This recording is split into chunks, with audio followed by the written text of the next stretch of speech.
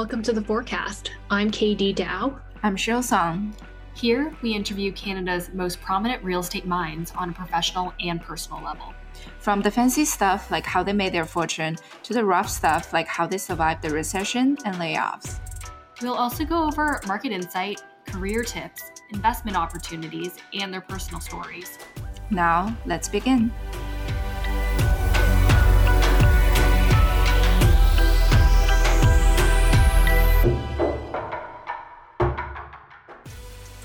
Today, we are really excited to have Matthew Libowitz, the current managing partner of Plaza Venture and the co-founder of Quayside Venture, to join us for an insightful conversation and discussion about the future of work and also prop tech investment in Canada. Matthew, do you mind giving us a rundown of your resume for our audience right now?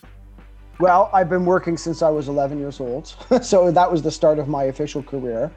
I guess. But for the first 15 or so years of my career, my jobs involved picking something up and moving something else somewhere. So that is usually some form of labor in some regard. And that was great. And it was a lot of fun. I met a lot of people. I managed to earn money no matter where I was or what I was doing.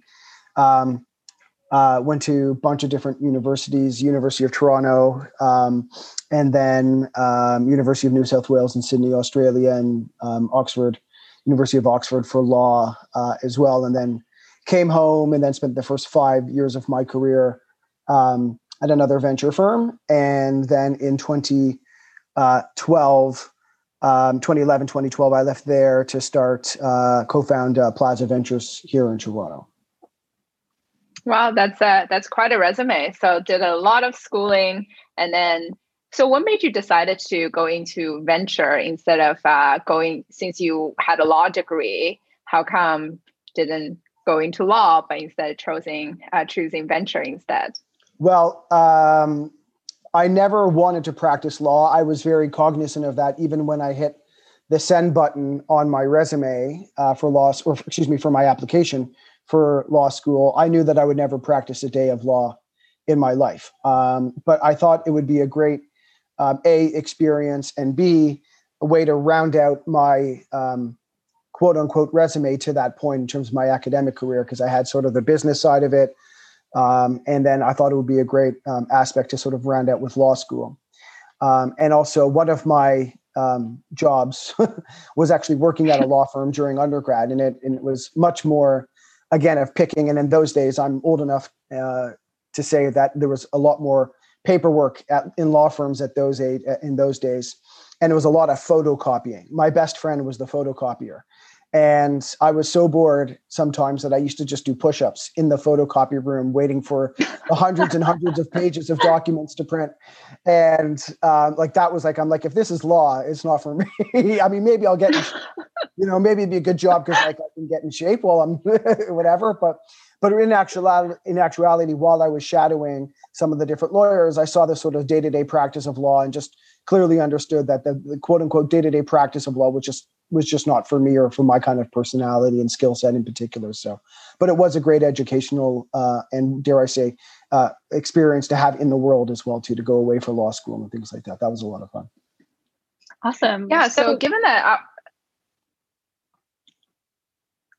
given our audience are mainly a real estate base, can you give us an overview of venture? Like, what does a venture capitalist do?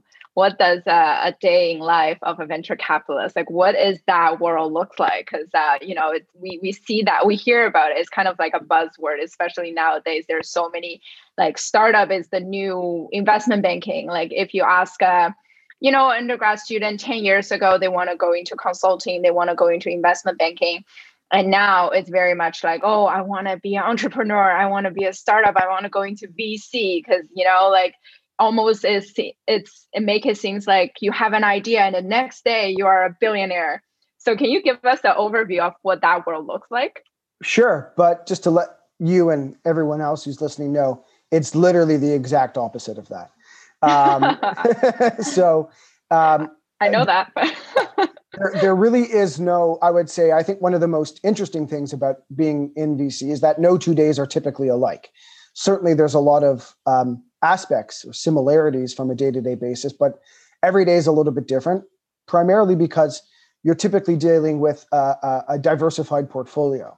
And every company always has different kinds of problems, right? And of course, within a VC, there's different people for different kinds of roles, right? There's more, dare I say, front-end people that are more active in the ecosystem.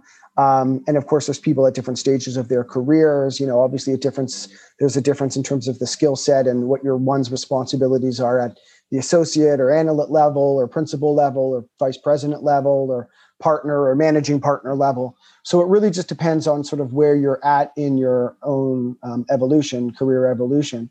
But for the most part, why I like venture and why I think it's really interesting is for people with relatively low attention spans, people like me, it's a great job because we're always hopping from one thing to the next. And I would say that unlike other types of professions, I think one needs a lot of resiliency in this kind of job because there's, in any specific day, there can be numerous roller coaster rides. It's not like a consulting gig per se, and I'm not minimizing this or aggrandizing this in any fashion, but there's not as many ups or downs. I mean, you're working with your client base, you're providing them with some materials and some work and some help. Whereas we are working and living vicariously for and with our entrepreneurs. And there's only so many things that we can do to influence them and help them in any regard, regardless, because we're an investor. And so you have to be able to ride the wave, the good, the bad, and the ugly of business. And again, one realizes that after a number of years in this job, that there's only so much you can actually do. And even if you're really influential within a company, that doesn't mean that the entrepreneurs are going to execute according to your advice or the strategy that you've helped them with. Because at the end of the day, you're investing in other people. Right. So it really seems like you've found a career path that is fit for you. But how did you end up deciding, VC is the route I want to go? Because primarily for me, in the early stages of my career, I wouldn't even know that was an avenue. I initially started out in HR, and then I was working in oil and gas, and then I went to real estate, and I kind of meandered around to find out where I should be now. But did you always have a direct path, knowing that law school wasn't for you? So I didn't know what venture capital was when I was in university, and when I was there, the terms entrepreneurship, venture capital, startup, those terms were never heard. I don't remember hearing those terms once in university. I didn't know what on earth what venture capital was, let alone what a term sheet was. I just knew that I wanted to be involved in investing in cool technology companies that I thought were making the world a better place. That was my initial, I would say, grand vision from when I was a teenager going in, and I was a teenager when I started university, is I just wanted to be investing in or being on the buy side, if you will. I wanted to be in the business of technology that made the world a better place. That was my, idealistic vision at the time. And I didn't know what that meant. I had no idea how the world worked, but that was great because, as they say, ignorance is bliss. And I just went in and just tried to educate myself as much as possible and have as many experiences as possible in that realm. And that was great. And that was a lot of fun. And then eventually I figured out, certainly towards the end of my academic career, give or take, what is venture capital. Now, again, we're talking about the late 90s, early 2000s here. And when, certainly the venture ecosystem in Canada was minuscule. It was tiny at best. And so from that perspective, it was very much a hard thing to break into because the ecosystem was still in its nascent form and nascent stage. And so from my perspective, I just managed to basically, when I came home from law school, and I think I may have told you the story before, that I ended up just calling anyone who would take a coffee meeting with me. And I basically said to them, "Hi, I'm Matt, and I want you to give me money and so that I can invest in, these cool technology companies that are saving the world." And they said, Well, we've definitely not giving you any money. We've never heard of you.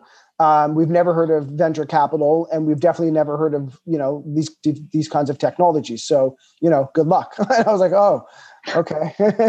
So that's how the world works, right? And you know what? It was a great kick in the butt. It was a great dose of reality that's how the world works. And so eventually I did get hired into the venture ecosystem through those various connections. And that really helped me, those first 5 years of my career, really helped me understand and wayfind what is venture capital and who's who in the ecosystem and how to be effective in this ecosystem, basically, and as a venture capitalist. I see. So Matthew, currently, what sector do you focus on? Things that make money. That's a good answer. That's a good answer. But specifically, what in terms of like sector wise, do you have a sector focus or just technology company in general? Things that make money, and that is the net of my job. How I am graded at the end of the day is my IRRs and multiple on invested capital. That is the tail of the tape. The tail of the tape is how much money my team and I can make for our investors. We are certainly interested in making the world a better place. We are certainly interested in all of the very integral things that come along with being a VC, and we are very cognizant of our positioning in this world. But at the end of the day, the tail of the tape is our returns. Having said that, we do have certain proclivities to certain industries. We do have quite a focus on what we call urban technology, of which prop tech and real estate tech is a major focus of ours. That's sort of one sleeve under the urban tech umbrella, if you will. And then other than that, it's really almost any technology companies. I mean, we don't really invest in biotech or med tech or pharma type companies because that does require a special kind of skill set and understanding of those industries and how those companies evolve and the different parameters there. But anything, primarily hardware enabled tech companies, SaaS companies, B2B, B2C or B2B2C, we've invested across the board.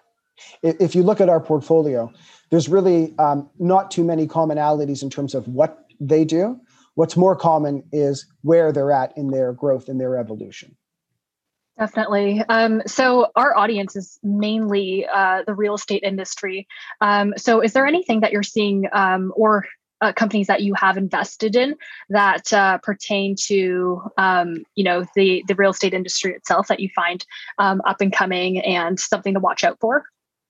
Yeah, I mean, we're an investor, and actually, I guess really it was really incubated in our office, a company called Key Living, which I'm sure you're familiar with.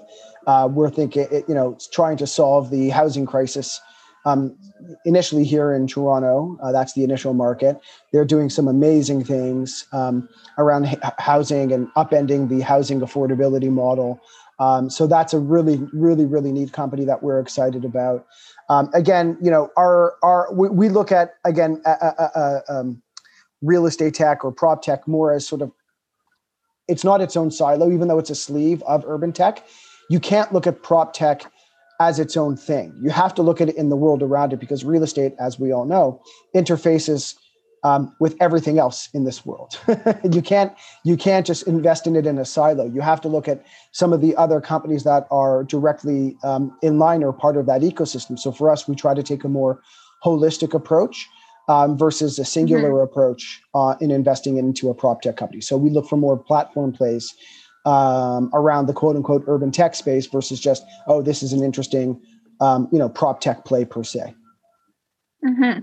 And so Matthew, talking about your portfolio company, one of them recently they hit the unicorn status. So congratulations for that. Thanks. Which one? Clearco. How many do you have? We've got a few actually. So, but anyways, I'm just like, that's we've been on a bit of a roll lately. So, but go ahead. Yeah, no, it's Clearco. Yes, amazing. Thank you. Yeah. Yeah. So out of all the amazing companies, you have quite an extensive list. Like, can you tell us what maybe that's a hard question to answer. Is your one of them that's your favorite? Oh, I'm not entering that minefield. Are you nuts?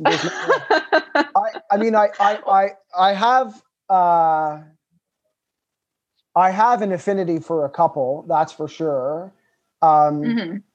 Specifically, and I'm not going to name them. I'm smarter than that. You're right. Yeah. I think, but there are a couple in my mind, primarily because they're companies that we got into relatively early, pretty much the earliest investors in.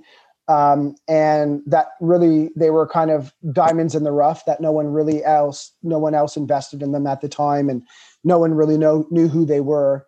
And now they're extraordinarily successful, hyper growth type companies. And they just kind of came out of the woodworks, and we were pretty much the only investors in these companies at the time for a number of years. And so I will say these are a couple of companies that I'm quite proud of in a very non-patronizing way, in that they kind of put their heads down and built absolutely phenomenal businesses very, very quietly in a very capital efficient manner.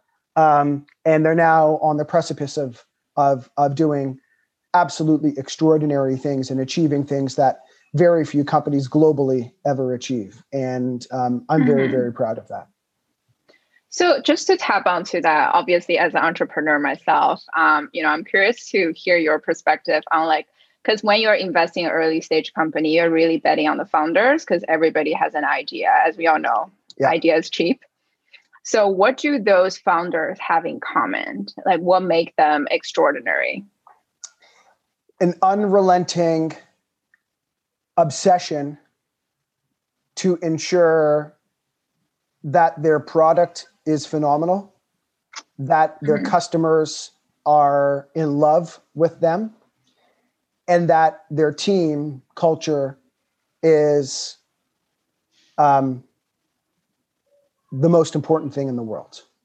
And their unwavering ability to say to the world, I am going to execute come hell or high water. It's not so much one's ability to execute when things are always going up to the right. It's what do you like when things are going down and to the right, when things aren't going well? How are you going to react? What decisions are you going to make? And then how are you going to enable those decisions, right? And then how are you going to iterate on those decisions? So if I go back a year and a half ago, give or take, or a year and a few months ago in the middle of March when the world was coming to a close because of COVID, what decisions did you make in that, incredible week or 10 days when the world was quote unquote ending? And how have those, how did you iterate on those decisions, and how have they been impacted your company thus far, and how have you performed as a result? So it's all well and good to be an operator, and a CEO per se, when things are kind of like rinse, repeat and going up and to the right. But what about when, things aren't going well, right? And so we try to spend a lot of time with our CEOs to really get to know them and to see how they would execute in the direst of situations. That's really important too. So if you want to add all of those things together, and again, it's hard to put any one of those things down on paper, but I think over time, one develops just a bit of an ability, I think, a bit of a guttural ability to pick and find commonalities in entrepreneurs that share those kinds of qualities. And to me, that is really what I try to spend my time focusing on, is looking for entrepreneurs who can have this, like I said, unwavering ability to just execute in the good and the bad and the ugly. That's the key. Right. And so I guess while we're on the topic of, being able to pivot during COVID and during this time, have you seen any trends become more prominent during this era of the pandemic? For our companies, or what specifically? For your companies and also for, investments. Yeah, I guess for our companies, one of the things that I was actually really excited about in that they spent a lot of time going back a year or so ago, really analyzing everything in their budget, going through their entire P&L and saying, do I really need this? Do we really need that? Do we really need to spend $200,000 going to that trade show in Vegas? Do we really need free beer on every Tuesday morning? Like, do we really need 2 nap rooms? That kind of stuff. Like, they really just started to, for lack of a better term, economize and focus on what actually drives value in their companies, not only for themselves, but for their employees. And they recalibrated everything. And what happened is that our companies are now running much more efficiently than they ever have. Mm-hmm. And so to me, and that's almost every single one of our companies across the board. And to me, if there's always a silver lining in a cloud, I think in a dark cloud, I think that's been really the silver lining of COVID, for at least for most of our portfolio companies, is that they've re-optimized how they run their companies. And almost to a company, it's worked out tremendously well for them. And I'm really excited about that. And then in terms of investments, what we're seeing is, valuations, for whatever reason, are a hell of a lot higher than they were a year ago. But it's like to use an analogy, it's kind of like the Toronto housing market. It's, people are always reticent to buy a house or buy a condo because they say, the market, I've been hearing this for 15 or 20 years, almost 20 years now, that the market's going to crash, it's going to correct, it's going to correct. Meanwhile, every year it just keeps on going up and up and up. Valuations, if you ask a VC, they will always complain about valuations. That's like the law in VC world. You have to complain about valuations. And so valuations just keep on going up, and people are looking or perhaps waiting around for something to correct.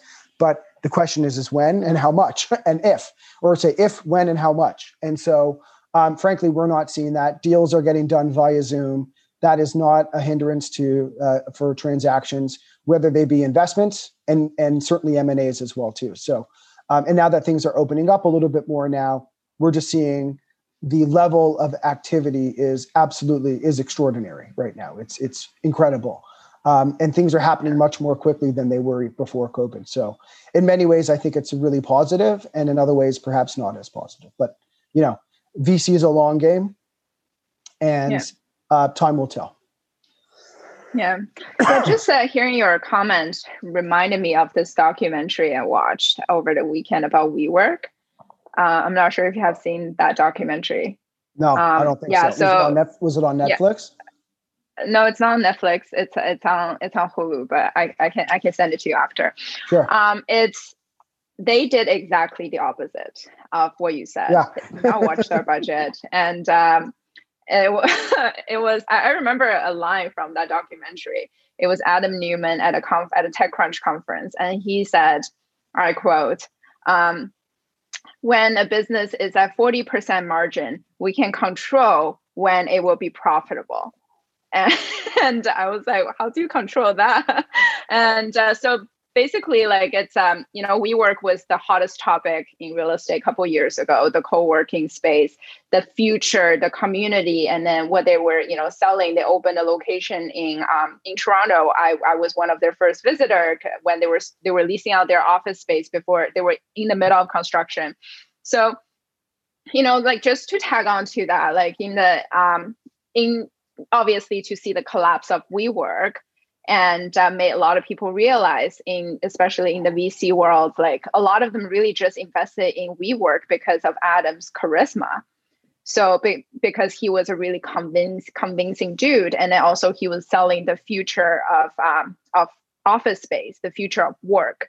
So from your perspective, like not necessarily related to WeWork, but after COVID, what's your point of view in terms of like the future of work?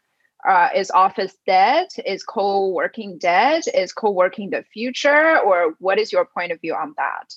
I think humans were, at the end of the day, we're still, human. We're still animals, and we still crave other humans that in a physical way, and we want to be with other people. I mean, I can't wait to see my team. And to me specifically, my team is they're like my family, and I miss them.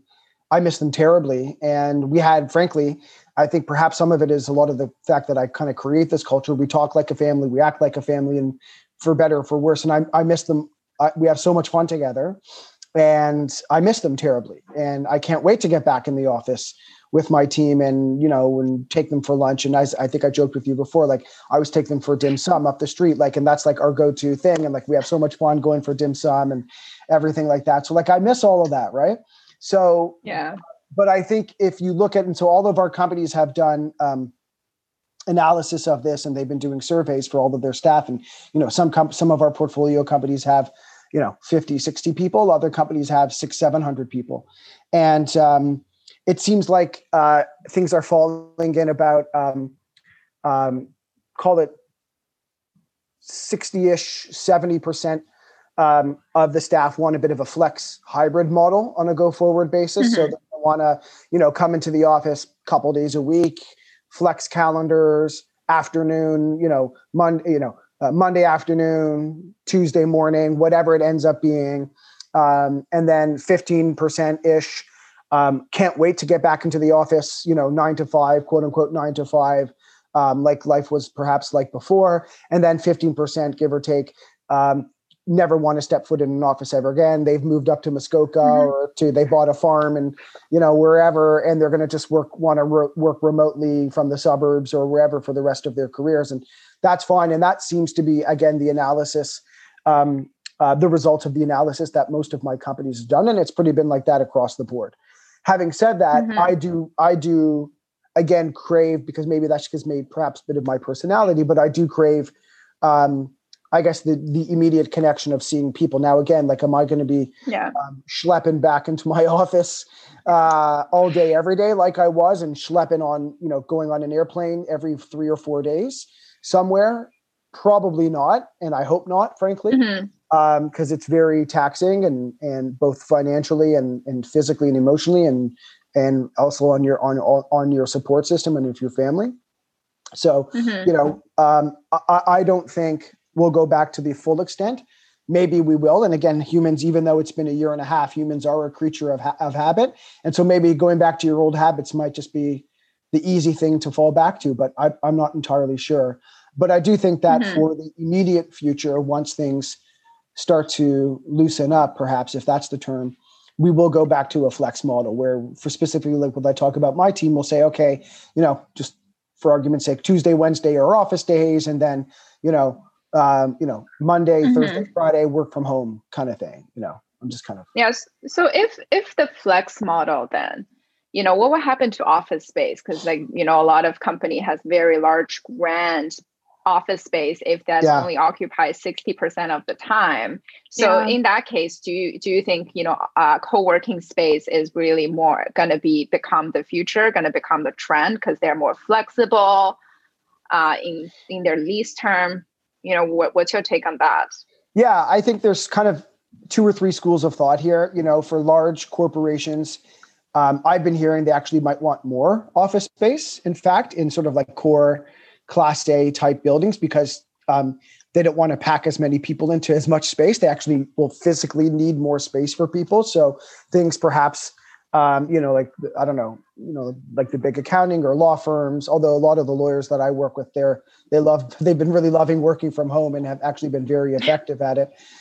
So I'm not sure, but I do think large corporations and bigger companies will want even more space, perhaps, just because if they intend to have their companies or their employees come back to work, they're going to need more physical space for them. So that's sort of one school of thought. For the flex co-working model, absolutely, I could see that being very important to a lot of companies, specifically for, if you're a software company or if you're a tech company, I think it's important that you have, like, for example, your sales teams sort of getting together and working together and feeding off each other's energy, I think. And you need to do that physically with one another. Like, you need to be in your pod somewhere working with people to get that energy going when you're selling a product, regardless of whatever you're selling. I think that's really important. Engineers, again, really important that they're working together, developing the code, developing the technology.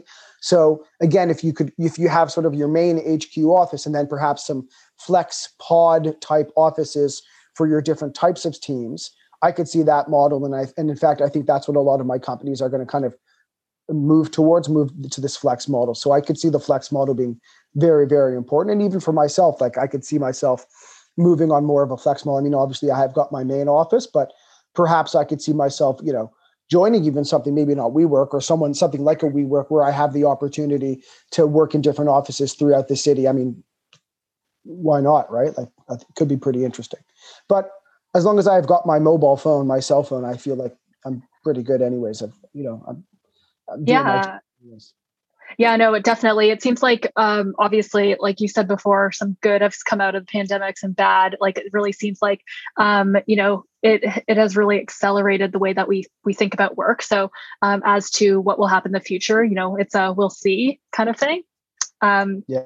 One last question I have for my real estate folks that are listening as well. Like we said, we hear about VC all the time. What would you say to somebody who works in like the brokerage space or the investment space or the appraisal space that is like, it might be cool to try like, the VC route in terms of, the prop tech space or urban, like you mentioned before. How do you, what kind of skills would you say are needed to transition into something like that? And what's the first step for somebody who's just in the real estate space, but excited and sees themselves moving to VC? Well, do you mean VC or do you mean to work for a prop tech company, for example? I would say both. What are your thoughts on both? Well, VC, that's not, we wouldn't hire somebody out of that space likely. Mm-hmm. I think we're looking for more of a specific skill set, to be honest with you. So I'm not sure that would be a direct fit for anyone in terms of the folks, types of aforementioned, people that you just mentioned. But in terms of joining, quote unquote, a prop tech company, there's no shortage of, just in Toronto, there's probably thousands of jobs available right now in the quote unquote prop tech industry right now for folks that are looking to transition from the, call it old world economy type style to more of the new world economy style. There's no shortage. And frankly, I think a lot of these tech companies need are people coming from experienced individuals who have been working in these, dare I say, quote unquote, old world economy type jobs to transition, to bring their skill sets and expertise and knowledge of the industry into the fast transitioning hyper growth type tech companies. I think that is very much needed. Specifically, even senior folks out there who have been perhaps in the real estate industry for 15, 20 years longer. Those people are really needed in the tech industry right now, which again is still typically a younger industry. So I would love to see more people transition and basically take that risk, because it is a risk, very much so, into more of a tech company. I think that would be interesting. I mean, that's easy for me to say, but I think that would be great for our industry as a whole. Yeah, that's amazing. And Matthew, also, I know that you were, also a co-founder of the Quayside Venture, and also were involved with the Sidewalk Labs. And obviously, everybody knew that they decided to exit that project. What? So I didn't know. No, just kidding. I didn't know that. That was definitely, for me personally, it was a little devastating because I live really close by. I was kind of hoping that, to tag on to the, the increment of the real estate because of Absolutely. that project. So obviously they are out. And any comment just in terms of like what you see for the future, or like that piece of land, like what's going to happen, or if you have any insider knowledge? It's going to be another wall of condos separating our beautiful, or what was once our beautiful lakeshore, to the citizens of the Greater Toronto area. That's so sad. That's like such a downgrade. Anything's basically an upgrade. Almost anything is an upgrade compared to what it is now. But yes, it would be. It's not a step in the right direction. We missed, and by we, I mean not only Toronto, but I think this country missed probably one of the best opportunities it's ever had to really solidify Toronto as the go-to destination globally for prop tech and for real estate tech and for urban tech. And that was an enormous missed opportunity, and something that will probably not ever get again to that magnitude. And it's really, really sad as far as I'm concerned, obviously. Yeah, that's pretty. It is pretty devastating. I mean, hopefully they can find some better use for that than condo, some maybe somewhere in the middle. But I guess time will tell. Yeah, time will Um, tell. yeah, so I guess we'll move on to the second section of our conversation, where we ask you a little bit more about personal life. What's your life look like out of the office, um, and maybe how you spend your spare time. What did you do this weekend? Well, that's a loaded question. No, so first and foremost, I'm, husband and father. That's job 1A and 1B. And so my weekends are typically filled with chasing a bunch of little kids around, and which is a lot of fun. And my son, who's 7, and my daughter, who's 9, but specifically with my son is a lot of fun because I can live vicariously like a kid again through him, and play hockey and baseball and basketball, the stuff that I loved and love to do. And he's like my little best friend, and best teammate I've ever had. So playing just endless sports with him, and going on bike rides with my daughter, and a lot of hiking. We're a big hiking family, typically within the GTA. The GTA is blessed with literally dozens of absolutely phenomenal trails throughout, even within the downtown. And it's just so amazing that we have that at our disposal and fingertips. So as a family, we typically do at least 1 or 2 pretty good hikes, urban hikes throughout the weekend. And in addition to that, I basically play a lot of hockey, at least pre-COVID, a lot of ice hockey. That was sort of my go-to, and work out 7 days a week. I'm a big worker out guy, big fitness guy, and I love that. And that to me is very therapeutic, and I love it. And so I try to balance a lot of physical activity, at least once or twice a day, with the mental side of it, which is, more the work related things. And I work 7 days a week, 24/7. Like That's really, 365. That's amazing. Especially right now, like with the weather getting warmer and stuff like that. I'm sure you guys are taking advantage of like going outside and like doing those hikes and stuff. So it's been, even during the winter, we did them. And oh, wow. Yeah. And also the rinks were open, and we went skating on the public rinks virtually every day this winter. I think my wife counted, I think we went like 79 times or something like that. It was remarkable. And so we try to balance, as a family, and myself in particular, really try to balance between the physical and I guess the more intellectual side. I think, kind of have that balance between the two, the yin and the yang there has been always very, very important for me. And I credit my wife for that a lot, because she really introduced me to fitness a number of years ago when we first started dating. And that's been a huge thing in my life ever since then. So I really give her a lot of credit for that. So that's been wonderful. That's amazing. So as we know, like now Toronto, we are entering the reopening plan. What would be the first thing that you do once the city start reopening?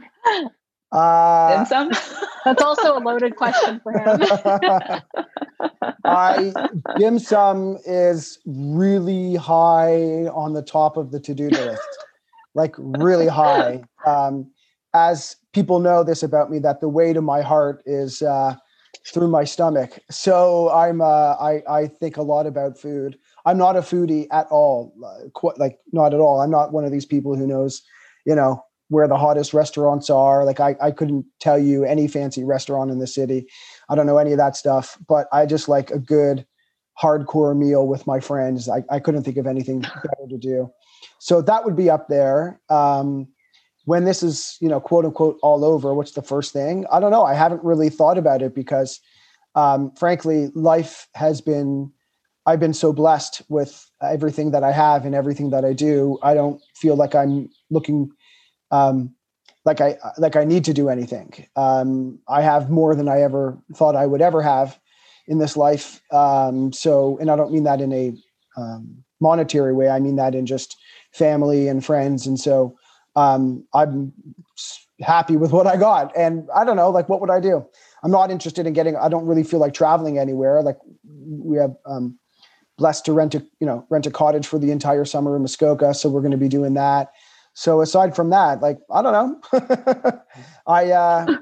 There isn't that much. I mean, playing hockey, don't get me wrong. Playing hockey is definitely up there. So I guess my two answers are 1A, 1B, are playing hockey and hitting up the dim sum, where the old ladies yell at me if I don't order something. That's good. Yeah, that's the important That's why thing. It's legit. It's legit, where the old ladies pushing the carts say, "What do you mean you don't want the beef tendon? What do you mean you don't want the, what is it, the chicken feet thing?" And, I'm just like, okay, not that one, but the other stuff I'll have, So that's definitely high up there. And they're very disappointed at me when I don't get it. But that's all part of the fun and the experience of all of that kind of stuff. But I think frankly, like, I don't know, just little things like maybe just giving some of my friends just a hug. Like, is that, I don't think that's so much to ask for, is, just being able to perhaps sit on a patio, give a friend a hug and just like, hey, like, yeah, in a while, like, how you doing? The small little things that you took for granted before that you haven't been able to do for like 14 months. Yeah, exactly. Like, and to me, like, I don't know, hopping on a plane and going to pick your place, fancy schmancy, wherever place, I'm not entirely thinking about that, right? I'm not thinking about that at all, frankly. So, I would say just giving some friends some hugs and saying, we're good. let's break some bread and have a few drinks and just relax and enjoy the weather, I think is frankly what I'm looking forward to the most, more than anything. That sounds amazing. Hockey. Yeah, no, and playing hockey like the true Canadian you are. Yeah, well, this is the longest I've gone in my life since I was younger than my son, currently, that I've gone in my life without playing. So I hope I still remember how to skate whenever I get back on the ice. Are you watching tonight, by the way, Game 7?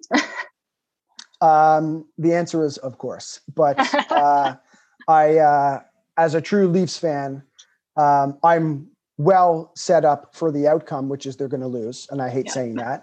I have many, many, many, many years of historical data that's going to indicate that they're obviously going to lose tonight. So I'm emotionally and physically already pre-prepared for the loss tonight. So when people are crying in the streets and social media explodes, how come the Leafs lost, blah, blah, blah, I'm already there. So, and if they win, it'll be a nice one of those pleasant surprises. Let's see. So we'll see what happens.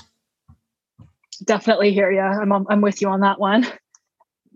The one other thing I'll ask you is, what are you reading nowadays?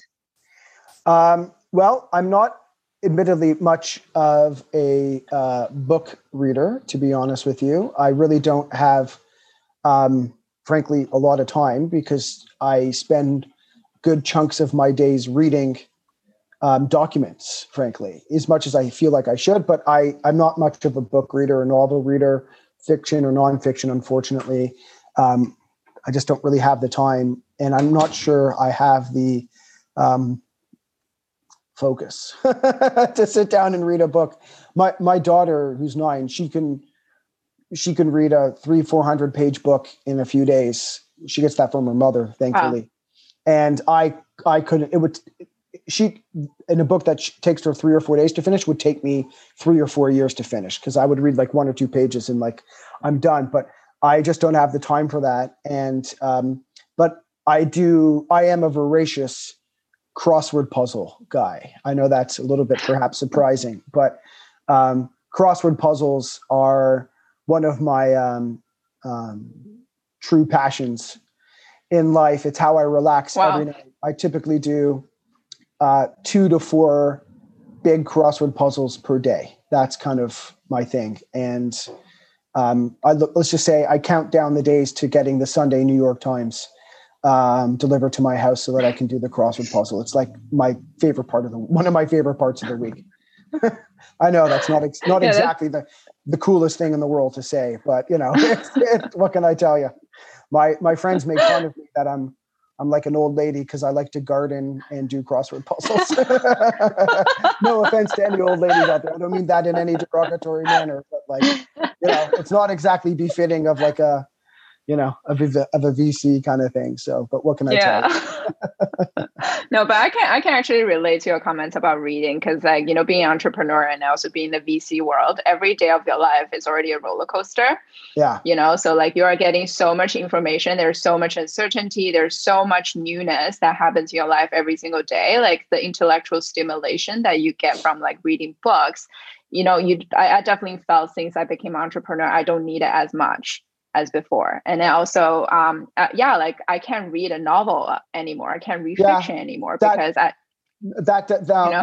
has nothing to do with it. I was always like that. My mother will joke that when I used to do book reports in school, I used to do book reports on the Canadian Tire catalog. Like that's like what I would read. That was like the equivalent of what I would read in school was the catalogs that you would get sent in the mail.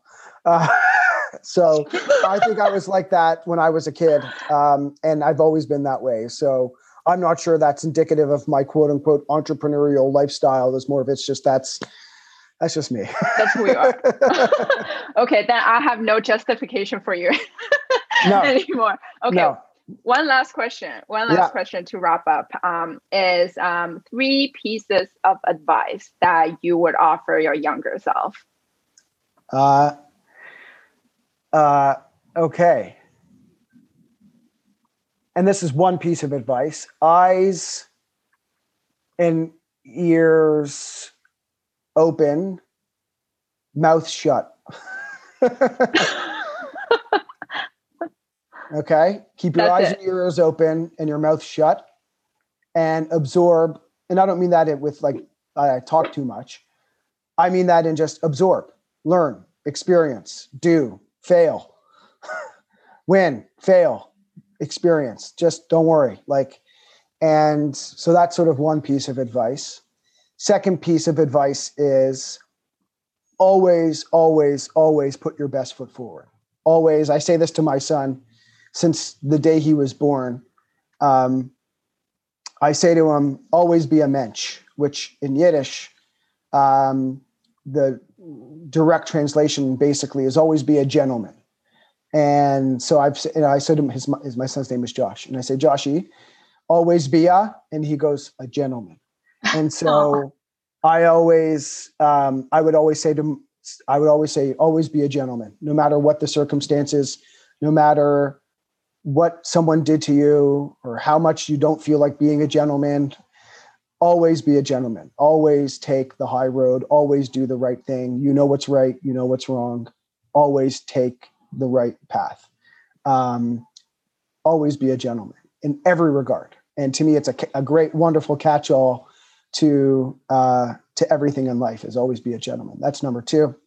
Number 3 is, and this one is super tacky, but tomorrow's another day. The sun will come up tomorrow. Like it will be. It tomorrow, no matter how important you think you are, there's a greater universe here, and the sun will rise again tomorrow morning. And that new day gives you a new opportunity to always improve upon whatever you did yesterday or the day before. Mm-hmm. And to me, tomorrow is an opportunity to do better. And that to me is actually really exciting. Because even if I scored, to use a hockey analogy, even if I scored 2 goals in a game last night, maybe tomorrow night I can score 3 goals, right? And to me, that drive, like I said, that opportunity of tomorrow being a new day is really, really cool and really exciting. And so those would be, I'd say, the 3 things that I would kind of say to my younger self or say to anyone's younger self. And I do a bit of this sort of quote unquote mentoring thing and speaking to a lot of people who reach out to me, younger folks looking for advice and whatnot, because frankly, hundreds of people did it for me. And I don't mind. In fact, it's my pleasure to pay it back or in any way that I can. And at the end of the day, that's really, really important to me. And so, yeah, I would say those would be the 3 things that I would probably say to my younger self. And aside from you'll be fine. Don't worry. It all works out. You'll be fine. I need to hear that today. Yeah. And I think, you know what, that's a good point, because you know what, I think people do need to hear that fairly often. Yeah. And the net of it is like, don't worry, you'll be fine. Like, just, if you just shut up and listen, put your best foot forward and take advantage of tomorrow, then you'll be fine. And like, so maybe you won't be a billionaire, but like, who cares? Like, that's not the most important thing in the world. As long as you're surrounded, your health. First of all, my grandmother used to say, and unfortunately she passed away at 91, just over about a year and a half ago now. As long as you have your health, you know, you're 99% of the way there. I mean, look at how many people that don't have their health or are going through other issues, you know. So, you know, as long as you have these things going for you, you can always take advantage of whatever tomorrow brings. And I love that. And that's something that stuck with me since I was a little boy. Definitely agree with that. Well, Matthew, thank you so much for taking the time out of your day to chat with us. You provided some really valuable insight in the VC world, the real estate space. And, you know, we just want to say thank you. My pleasure. It's been a lot of fun.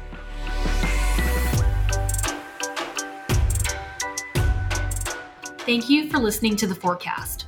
Forecast is part of the Future of Real Estate Association. Be sure to visit foretoronto.com, that is FORE Toronto.com, to check out our upcoming events and subscribe to our newsletter. If you enjoyed our episode today, we'd love for you to subscribe, rate, and give us a review on Apple Podcast or wherever you get your podcast. See you at the next episode.